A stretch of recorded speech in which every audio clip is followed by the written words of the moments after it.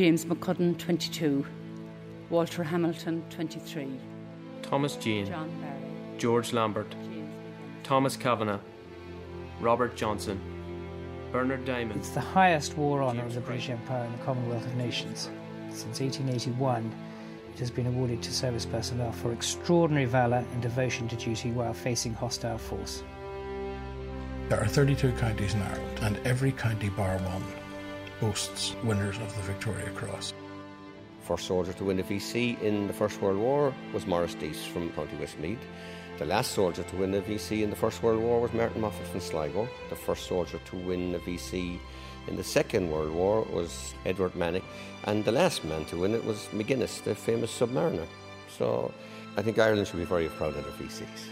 We've plenty of them and they're all firsts. George Forrest, John Vincent Holland, Thomas Joseph Crean, John Park, John Dugan, James Pearson, John Ryan, Dighton Probin, Joseph Prosser, Philip Smith. About 6 months ago, I was wandering around an old graveyard in Lifford and noticed a headstone which read George Gardner, Victoria Cross, and was surprised not only that a recipient of the most revered military medal in the world ended up in this Donegal cemetery, but that he was Irish. So that got me thinking, were there any more Irishmen who'd won this medal? And the result of just a little digging brought the extraordinary but forgotten story of over 200 brave souls, all of them Irish, to light. The Victoria Cross is awarded for exceptional valour in the face of the enemy, regardless of class, creed or colour. And the wonderful thing is that the first man ever to receive a Victoria Cross in June 1857 was an Irishman, Charles Lucas. I'm Michael Adams, and Charles Lucas was my great-grandfather and the first man ever to receive a VC. Right, now this is my study, and more than anything else, it's what I call my temple to great-grandpa. Wow. Because I've got a special wall here, which is a big mezzotint of the bombardment of Bomersund, which is the start of the Crimean War. And underneath is a photograph of great-grandpa in all his finery as a Rear Admiral when he was retiring, with his various medals on his chest, obviously, and obviously with the VC, the Royal Humane Society medal, which he got for jumping into shark-infested waters, I gather, to pull an ordinary seaman out, even when he was quite a senior officer, so he made a habit of being a bit bonkers. Great-grandpa was born at a place called Castle Shane, which I think is in County Monaghan, and he joined the Navy as a midshipman in his very early teens. And when he was late teens, he joined a ship called the HMS Hecla, and they had to besiege the fort at Bomersund, which was being held by the Russians. At that point, the Russians were firing their reverse cannonades, and a large fizzy bomb landed on the deck of the Hecla, and everyone else very sensibly flung themselves flat, except great-grandpa, who then picked up this fizzy bomb and hurled it overboard. And as it was going overboard, it blew up in a million pieces. But the ship and the crew were all saved. I mean, my reaction would have been to give a shriek and run to the back of the boat. But this is why there are not too many VCs, I suppose. Great-grandpa was a man who looked around and saw the problem and saw the risk and was prepared to take the ultimate sacrifice, which is why I think he was such a remarkable man. But he didn't think it was remarkable. He thought it was what you did. But it's not just his great-grandfather's courage that makes Michael smile. I think that it's best explained that someone who could have committed such an extraordinary act of gallantry thought of it as so ordinary that coming back home to Tunbridge Wells from his club in London one evening, and he'd been on duty, so he had to have his medals with him, but he left them on the train. So we lost the medals. They were never found. His ability to leave such an extraordinarily glamorous and important item on a train because he didn't think he was that important, I think sums up the mindset of these, remarkable people. Abraham Bolger, George Arthur Boyd Rockford, William Nash, Joseph Bradshaw, Timothy O'Hay, William Bradshaw, Michael O'Leary, Broomhead Gonville, Claude Raymond, aged 21.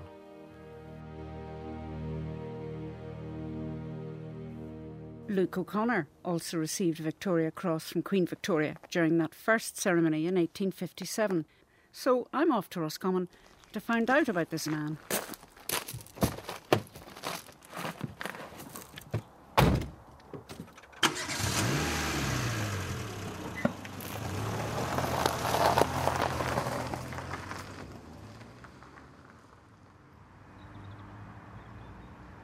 Well, I've arrived in Boyle, where I'm meeting local historian Danny Tiernan, who's going to take me around the places where Luke O'Connor grew up.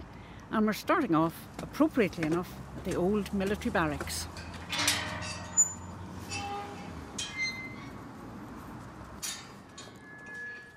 We're in the grounds of King House, house built by the kings who came here with Cromwell, and the house was sold to the military in the 1790s, and the military took it over as a barracks. And that's the main gate there in front of us, and as we look out onto Main Street, that's where Luke O'Connor would have played as a young lad.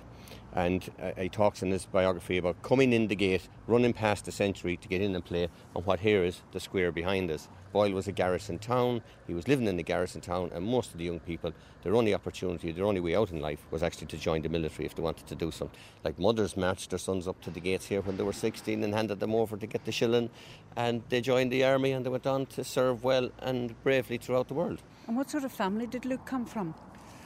Luke came from a farming background. There was a large family, I believe, and they went to Canada. His father died on the boat on the way over, and his mother and brother died when he got there. And he was returned to Boyle to live with an uncle who had a hotel here in town. His uncle sent him to London to be with another uncle who had served in the military as a surgeon. And Luke joined the Fusiliers a couple of months later. So when he joined the army, he would have been a private? He would have joined as a private. And he would have learned his skills from other privates in the army. And he tells the story of being left into the billet with an elderly private called Tom Jones, who taught him all his skills and all his rifle marksmanship and everything he needed to know, how to keep his uniform clean, how to polish his buttons, how to blanco his belt as they did in those days. He was so good and so skilled that the adjutant of the regiment called him out and got him to demonstrate to other soldiers. Thus he became a lance corporal within a year, and went on to become a corporal within a year of that again. So within 2 years he was a full corporal. Within a year of that again he was a lance sergeant. And within 12 months he was a sergeant. Luke was given the job of being colour sergeant at the Alma. The lieutenant that was carrying the colours was shot. Luke took charge, picked up the colours and kept going, even though himself he had been wounded and hit in the chest and had 2 broken ribs. Later on in the afternoon he was shot in the hip again, was severely wounded and had to be sent back to what we now call Istanbul, to Florence Nightingale in Scutari. So, really? Yes, Florence Nightingale nursed him. After he won the VC, or after he was mentioned in dispatches for the VC, he was made a brevet lieutenant. And while in Scutari Hospital, he was made a lieutenant. So it was very, very unusual, very, very rare for a private, especially a private, we'll say from Ireland, to join a Welsh regiment to become its commander-in-chief, or to even get a commission in it and work his way up to commander-in-chief. He was a very, very modest man, a very humble man, because he came from a humble beginning, he came from a humble background. He recognised that particular day that the colours had fallen, and he's assumed that, and rightly so, that he was the nearest man to it, he should pick it up. If he wasn't, he would expect somebody else to have picked it up. That's what they do.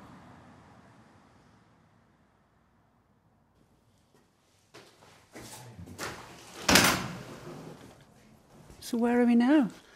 We're in Elphin Church, where Luke O'Connor donated money to have a baptismal font. It's up on the left-hand side of the altar, if we go up and have a look at it. Yes. Well, there you can see a gift of Major General Luke O'Connor VC. He still had, I suppose, an aching for his own homeland and his own town. And when the church was in need of a baptismal font, he donated £50 to have one purchased and made. They actually bought it for 35. I'm often wanted to send them back the £15 change. But he donated the sanctuary lamp as well. I suppose he had pride in his own place. He wanted to be remembered in where he came from, his humble beginnings, and wanted to do something and leave something that people would remember him by. The sanctuary lamp is actually here. Oh, it's very ornate. Isn't it? It's very old, it's very big, very cumbersome. And you can see here, where written on it here is, pray for the donor, Major General Luke O'Connor, VC. Oh, God, it is heavy. Seamus, grab the other side of it, please. That's it. It's a fine, heavy piece, and look at the design on it. It's a very generous gift. It is a beautiful gift. But he never married. The army was his life, really. He married the army. From humble beginnings, he rose to the top of the tree, and he never forgot the people at the roots. Edward Mannock, Hans Garrett Moore, Robert Murrow, John Moyney, Robert Quigg.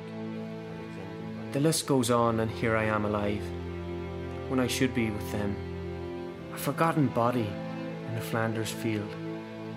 Yet here I am. Henry Hartigan, Frederick Morris Watson Harvey, Robert Hawthorne, Samuel Hill.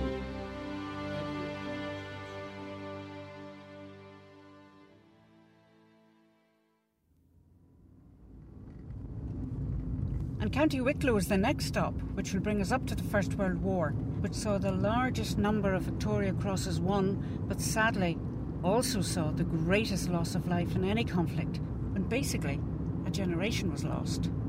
And one of these was Clement Robertson from Delgany. Captain Robertson still led his tanks on foot, facing, besides the shells, intense close-range machine gun and rifle fire.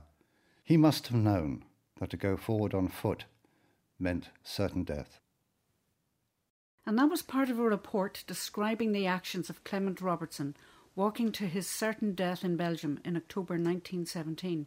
And I'm with his great-nephew, Ian Robertson, in County Wicklow. What was it like for the soldiers in those first huge, I suppose you might call them prototype tanks? They were horrendous machines that go 3 miles an hour, an iron monster with a huge Perkins 6-cylinder engine sitting in the middle of it, with the exhaust going straight up through the middle, carbon monoxide, awful heat, very little vision, very small, you could hardly see out, and just machine guns on both sides. It was designed to be a mobile machine gun platform, really.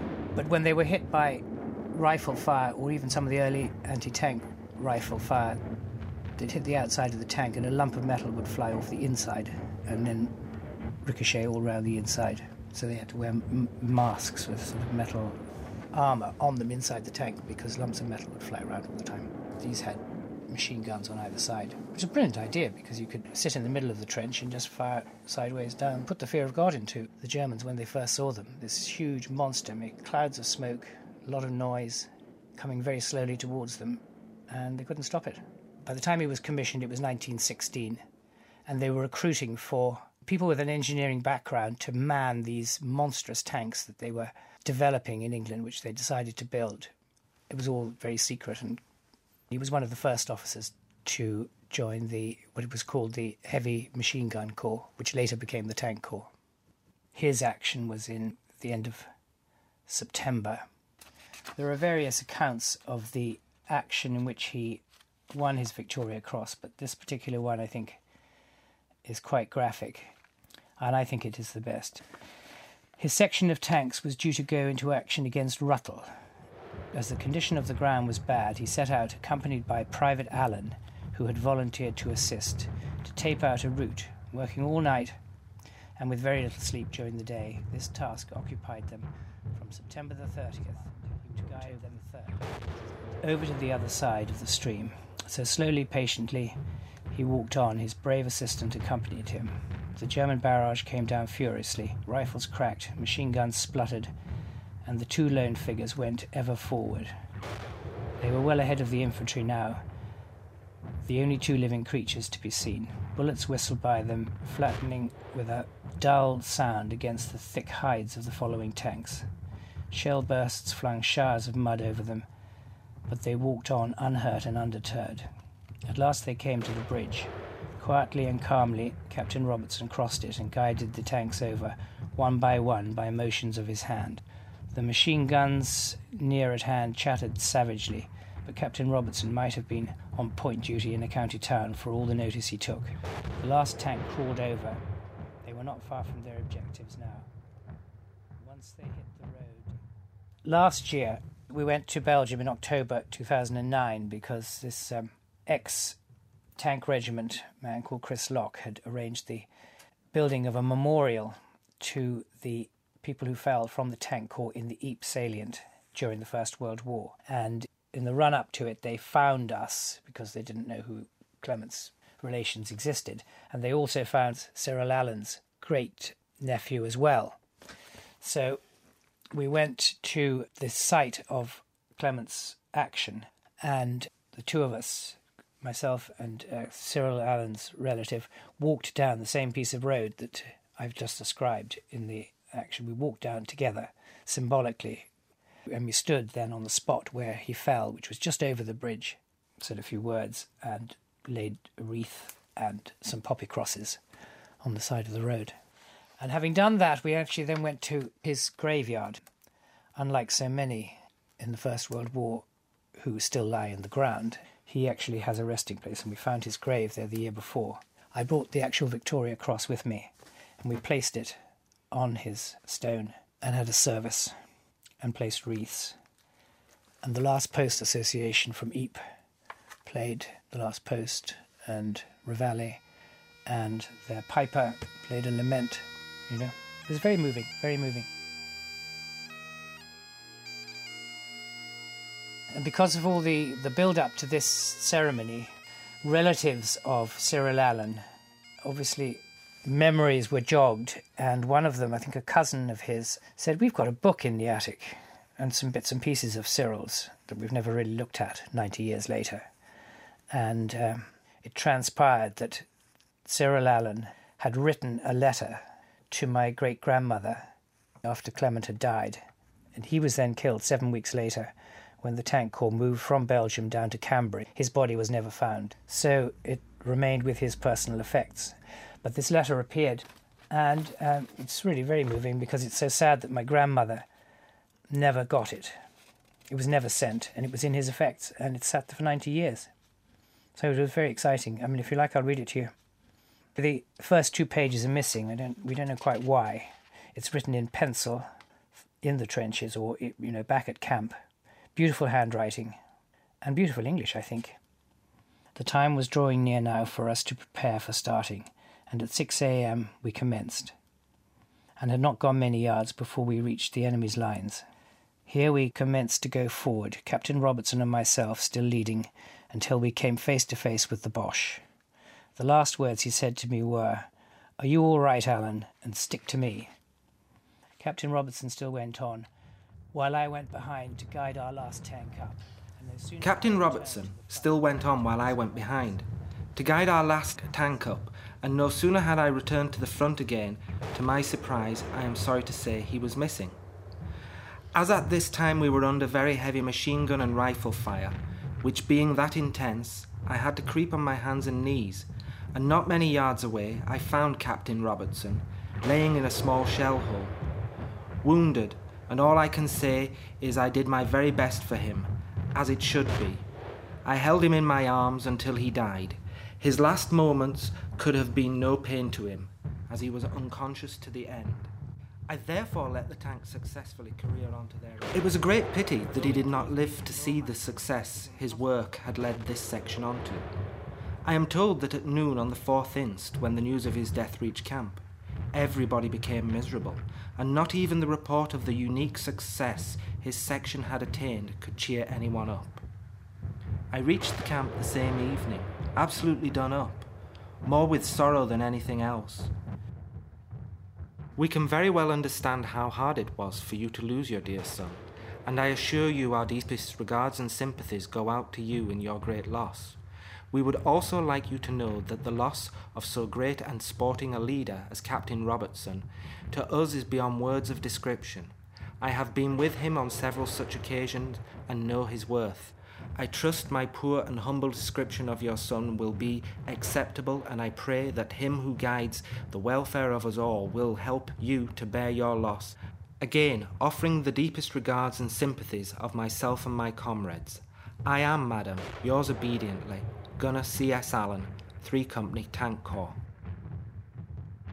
He puts a rather touching P.S. on the end of it, and he says, P.S. I hope it will not be too much in my asking of you for a gift of a photograph of Captain Robertson for my own keep. C.S. Allen. It's terrible, isn't it? That's his Victoria Cross. That's his actual Victoria Cross. These other ones are, they're replicas. The Victoria Cross is quite valuable now. And his is Clement's is in particularly good condition because it has been handled so little over the 90 years.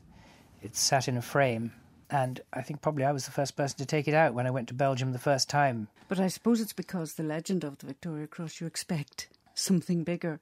But it is small, it is discreet, it's a dark brown on a maroon ribbon. Maroon ribbon, yes. Queen Victoria wanted it to be of no real value as such, and it's not shiny and it's not pretentious in any way. It's just the Victoria Cross.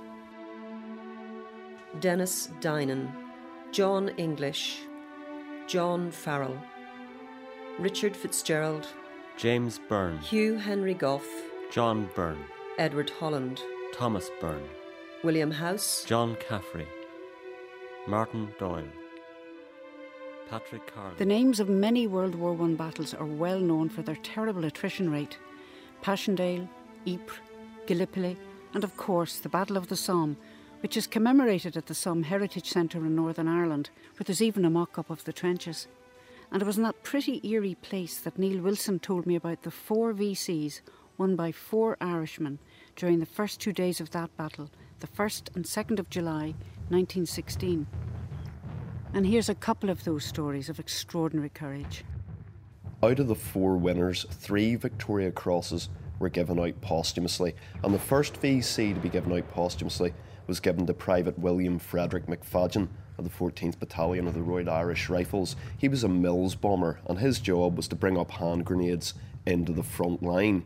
He had made his first trip up successfully, distributed the grenades amongst the battalions waiting to go over on the first wave. On his second trip up, he heard the igniter caps of the Mills bombs pop, which means the pins have come out of these bombs and the bombs are therefore live. So he had 4 seconds to make his decision as to what he was going to do. He was in a packed trench filled with hundreds of men, so what he did was threw himself on top of the box of grenades, hugged them tight to his chest. They exploded beneath him. He was killed instantly, but he did save the lives of every man in that trench. So the final VC to be awarded went to Rifleman Robert Quigg of the 12th Royal Irish Rifles. He was the only survivor that was awarded a VC on the 2nd of July. Robert was informed that his commanding officer, Lieutenant McNaughton, was lying severely wounded somewhere in a shell hole in no man's land. Now, before the war, Robert Quigg had worked for the McNaughton family on their family estate, and he felt great personal loyalty towards Lieutenant McNaughton because of the pre-war connection and as his batman that he was serving in that capacity at the time. Now, Robert made his way out into no man's land. The area was still being heavily shelled by the enemy. He actually went out into no man's land that day 7 times. So after several hours, he retired to the trench, absolutely physically exhausted. Sadly, he was unable to find Lieutenant McNaughton's body. So Robert Quigg was later on presented with his VC by King George V, and there's a great story that accompanies that. When he was being awarded the Victoria Cross and the King was pinning it to his chest, the King remarked, "You're a very brave man, Private Quigg," to which Robert Quigg swiftly replied, "Och sure, you're a brave wee man yourself, King."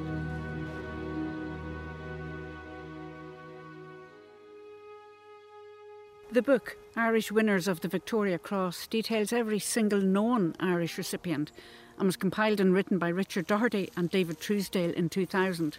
But even the historians, who you'd imagine to have a purely academic interest, are passionate about the stories of these remarkable men.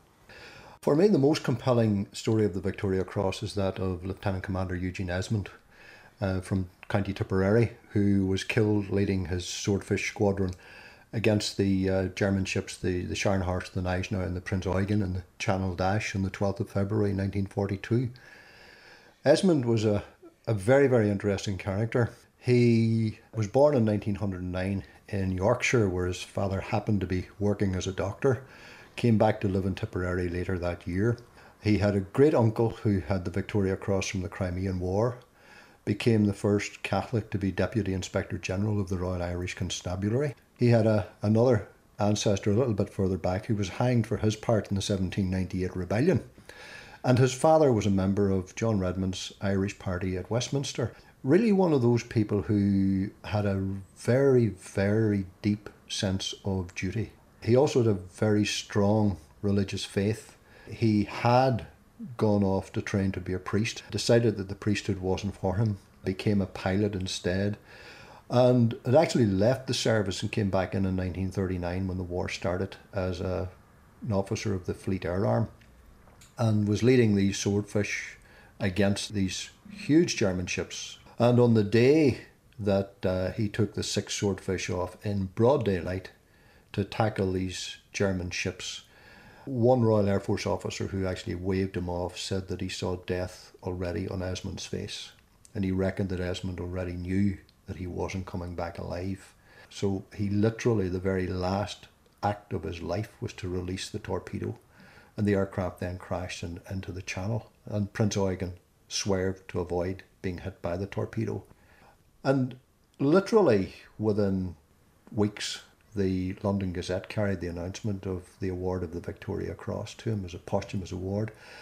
The recommendation originally made by the Royal Air Force officer, first time an RAF officer had ever written a recommendation for a VC for a Royal Navy officer. A very, very fitting gesture was that King George VI decided that the most appropriate day in which to invest the Esmond family with their son and brother's Victoria Cross was St. Patrick's Day. And so on the 17th of March 1942, his invalid mother was brought from Dromina in County Tipperary to Belfast, flown across to England, and the King presented them with the little bronze cross that is regarded across the world as one of the finest tokens of gallantry, one of the most outstanding tokens of gallantry that there is. The Victoria Cross is Britain's highest award for gallantry. In Germany, it's the Iron Cross. And the only British soldier to have been awarded both was Assistant Surgeon William George Nicholas Manley, who came from Dublin. His Victoria Cross was awarded for his actions during the Maori War in New Zealand in 1864.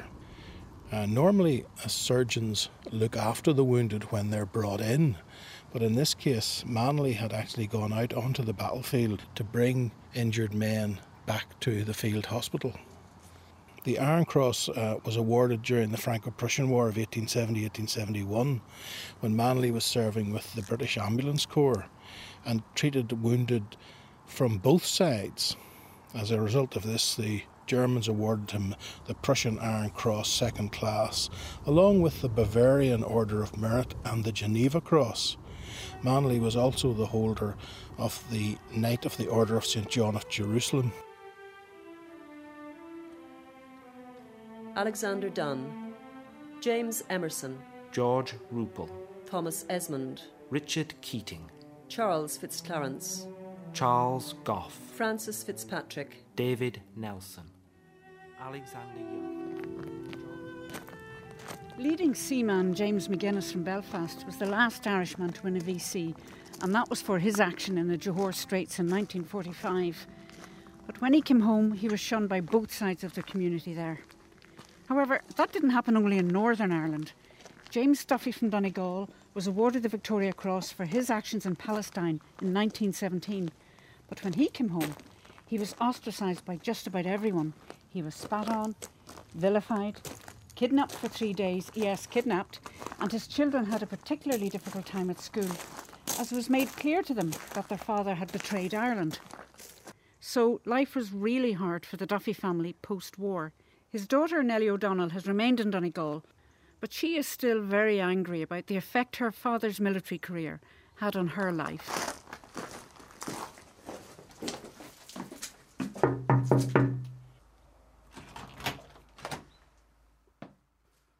It was awful. Just that's what it was, like, awful. Yeah. And in what way was it awful? Just nobody wanted to speak to you, nobody, just kind of shunned you, like, all the time. Just there was something against the British Army. And the fact that he'd won a Victoria Cross, that didn't help Oh, at all? it didn't matter. Oh, not at all. Was he a difficult man? At times, he was. Difficult enough, after drinking one thing, it was just difficult. Do you think it was the effect of what he saw and Oh, did in yes, the war? of course, every bit of it, yes, it did certainly. He didn't want to talk about it. He did not want to talk about it. His moods and everything, you couldn't understand what he went through or anything like. And then I believe there was an incident in which he was taken away. Yes, he was. Yeah, we don't know much about it. He was 3 days away. Mother was nearly off her head about it. Or he didn't say when he came back where he was. No, nobody asked him anything. It was taboo. Whatever sort of punishment it was or whatever. Hard to believe, but that did go on there. It did. Do you know what he did? Have you any idea what he did in Palestine? His mate was killed, and he went and got another stretcher, and he went and took the stretcher himself. He just kept going back? He kept going back and done it himself, carried the wounded to safety. So he won the Victoria Cross and he came home to be shunned and despised? Oh, yes, yeah, very much, yep. Oh, shunned was the word for it, yeah. So now things are getting a bit better, do you think? Yes, of course they are. Much better, yeah. It's a bit late, though, for your dad. It's a bit too late, yeah. And for the rest of the family, too late. Yeah.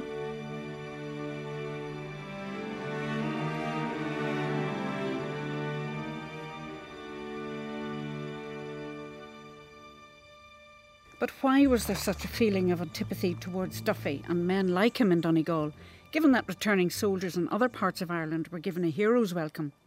Former Fine Gael TD Paddy Hart, who lives in Rufo in Donegal, explained the reasons behind such bitterness and also why he has spent the last dozen or so years trying to redress that balance. The 1916 rising, wrong-footed, lots of young Irishmen who were wearing khaki uniforms and fighting for the freedom of small nations and as they believed, for home rule. Maybe wrong to blame the rising, more to blame the execution of the leaders. But I want to emphasise here, it wasn't the British government, it was the British generals who did the shooting of the leaders of 1916. They turned the entire country against them. And that would have almost explained the change in attitude of the aftermath of the First World War. And that's the kind of Ireland that the soldiers came home to. Families been ashamed to talk about losing a brother or a son or a husband or a father. And that was all wrong. In 1996, my wife, Rosaline, we were watching, I think, something on television about the First World War. And she said, well, maybe before you leave politics, we should go to the war graves. And I thought it was a good idea.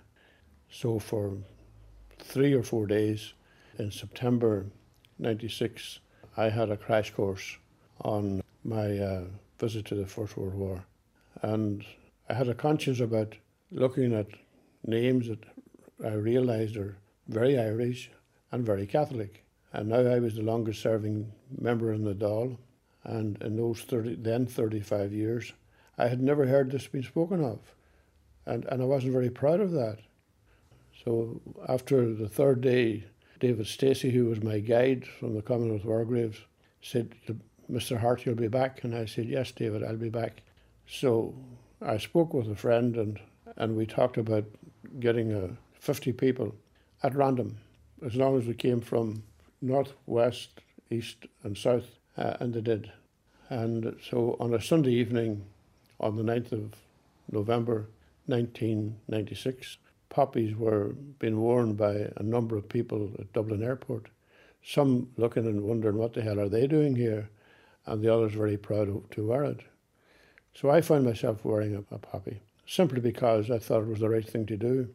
But before the evening was out, there were people asking me for poppies. So do you think there might have been a will, but maybe not the courage for some time for people to maybe acknowledge the fact that there were Irishmen who did fight on the side of the British? We've come a long way. When I first talked about the First World War, my good friends were saying, stay away from that. There's no votes in this. I would like to think that the decision I took to remember the dead of the First World War was more important to me than a dog seat.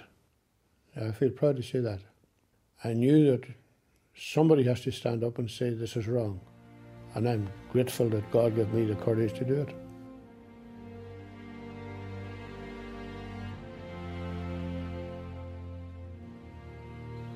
And things have moved on. Last year, a headstone was unveiled during Remembrance Week in Dublin's Glasnevin Cemetery to a homeless Dubliner called Martin Carr, who died in 1916 fighting in the British Army. Up until then, his grave was simply and quite sadly known as UG, Unknown Grave, 481/2. It's hard to believe that 50,000 Irish men and women died in World War I wearing British military uniforms. However, one of the most surprising things that struck me while making this programme is the depth of emotion still felt by the families and friends of those who died, even after so many years, and their pride never wavers. So let's leave the last words to them. I feel hugely flattered and enormously proud to be descended from a man of that standing, because there's only one of him, and to be connected with him and his very gallant band of VCs and George Crosses is a huge privilege. Our family are very, very proud of him, but it is amazing that most brave men, when you talk about them, they don't feel that they've done anything specifically courageous, and that, if he was looking down on us today doing this interview, he'd be wondering what on earth all the fuss was about, John Dugan, John Ryan, James Owens, Hughes, Peter McManus, William Kenny, 20, Thomas Flynn, William Lendrum, aged 15, John Lyons, Charles McCarthy. I was just 20 years of age. Frederick Roberts, James Maguire, James McCudden, Walter. But I was only 19. A little cross of bronze, the cross he won but never wore, my son.